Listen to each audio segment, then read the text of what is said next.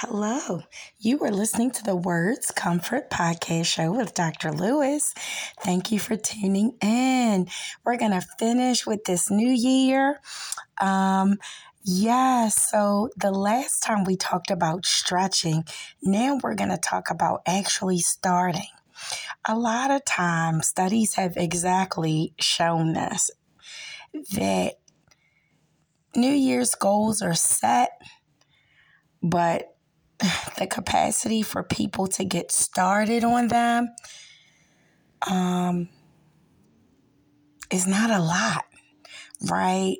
So what that means is a lot of people create these lofty goals, but they never carry them out. They never execute them. So we're going to talk about some ways where you can actually get started on your dreams and goals. It's about taking those first steps and breaking through the fear.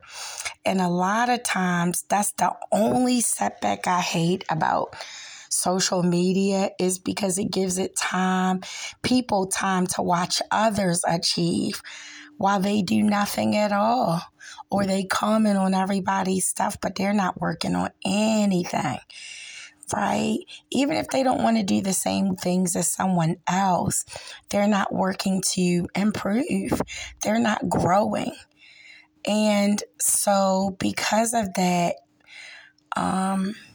sometimes it limits them on being their best and being in a situation where they could really be living out their dreams and fulfilling their goals.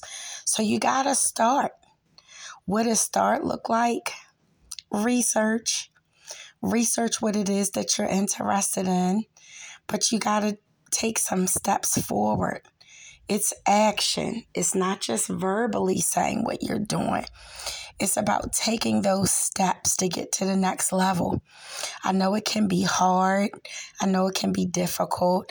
I know if you haven't personally seen someone in your circle do what it is that you're doing, it can be quite challenging because you don't have a memory to capture of someone that you know doing it. So it makes it challenging to rely on people that you don't know and to glean from them versus people you do know so that you can get access.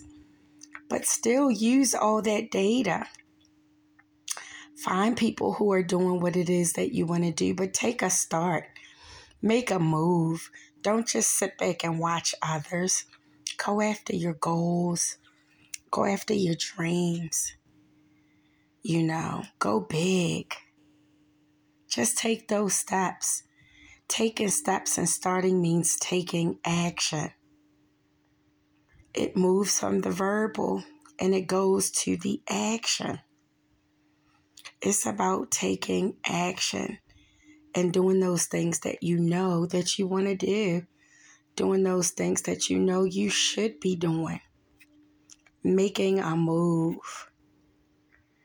And it helps your self-esteem. It boosts it because here you are working on you.